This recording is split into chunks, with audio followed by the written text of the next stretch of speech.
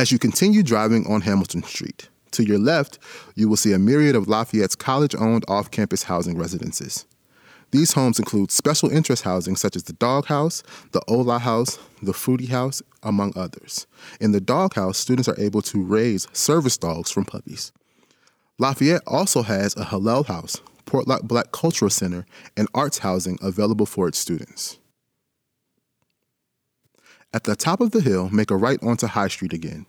You have seen these buildings before, but please feel free to marvel at them again. As you ride on High Street, after passing Anderson Courtyard, there will be a left onto South College Drive.